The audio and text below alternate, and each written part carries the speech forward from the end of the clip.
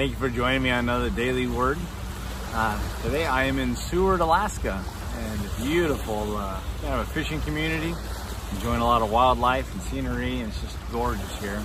A little overcast, you can see behind me. Those are actually mountains back there, but you can't see them because it's covered in clouds.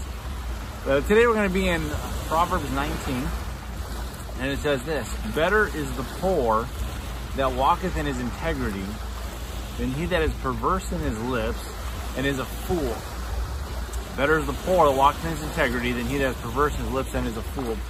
You know, it's interesting the kind of things that we in life put our emphasis in. It says better to be poor but have integrity. You know, and it says in another place, a good name is rather to be chosen than great riches. And the reality is that's all we have is really our name. You know, in this same chapter in Proverbs, it talks about, people love and are drawn to those that give gifts, or princes, people in positions, but really when it all boils down to is people would rather have someone with integrity. People would rather trust in or have confidence in someone who has shown character in their life. And it's saying here is, boy, it's so much better to if you're poor or to be poor and have integrity. And in contrast, it says, he that is perverse in his lips, then he that is perverse in his lips and is a fool. And I think the contrast is there is the person who maybe has wealth, maybe has things, but what's wrong? His speech is perverse. It's not trustworthy. He himself is a fool. And the reality is, when it all comes down to, you might be able to get things from people that have stuff, but at the end of the day, who am I going to trust? I want someone who has character, someone with integrity. And that's what I'm after. And verse 2 connects to it. It starts with also that the soul be without knowledge, it is not good.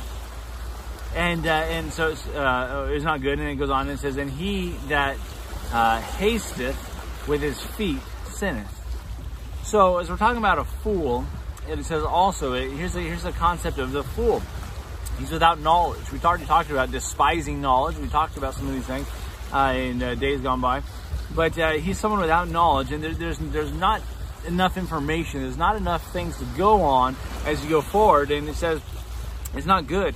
And it says, he that hasteth with his feet sinneth. We get ourselves in so much trouble by running to conclusions, jumping to conclusions, running to get things done, making haste decisions. My wife and I, we actually, because of mistakes in the past, we've actually made a rule that if say a major purchase or something, if we're pushed and say, well, I need an answer today, or this deal is only good for today, say we're buying a car, or I can only get you this deal today, then the answer is no. All right. When you haste to do things, when you're rushed into things, there's not that time to meditate. There's not that time to get the mind of God many times. And what happens? We run to sin. And the Bible tells us to be swift to hear, to take in, slow to speak, and slow to wrath. And we get ourselves in trouble because we're slow to hear, but we're quick to respond. And he that answers the matter before he hears it, or shall be ashamed and folly into him. And so all these things come together. We're talking about a poor person in his integrity versus a rich person, but he's perverse in his lips, and he says that man's a fool. And boy, I tell you, sometimes when people have made success in life and things, they think that buys them influence, so that buys them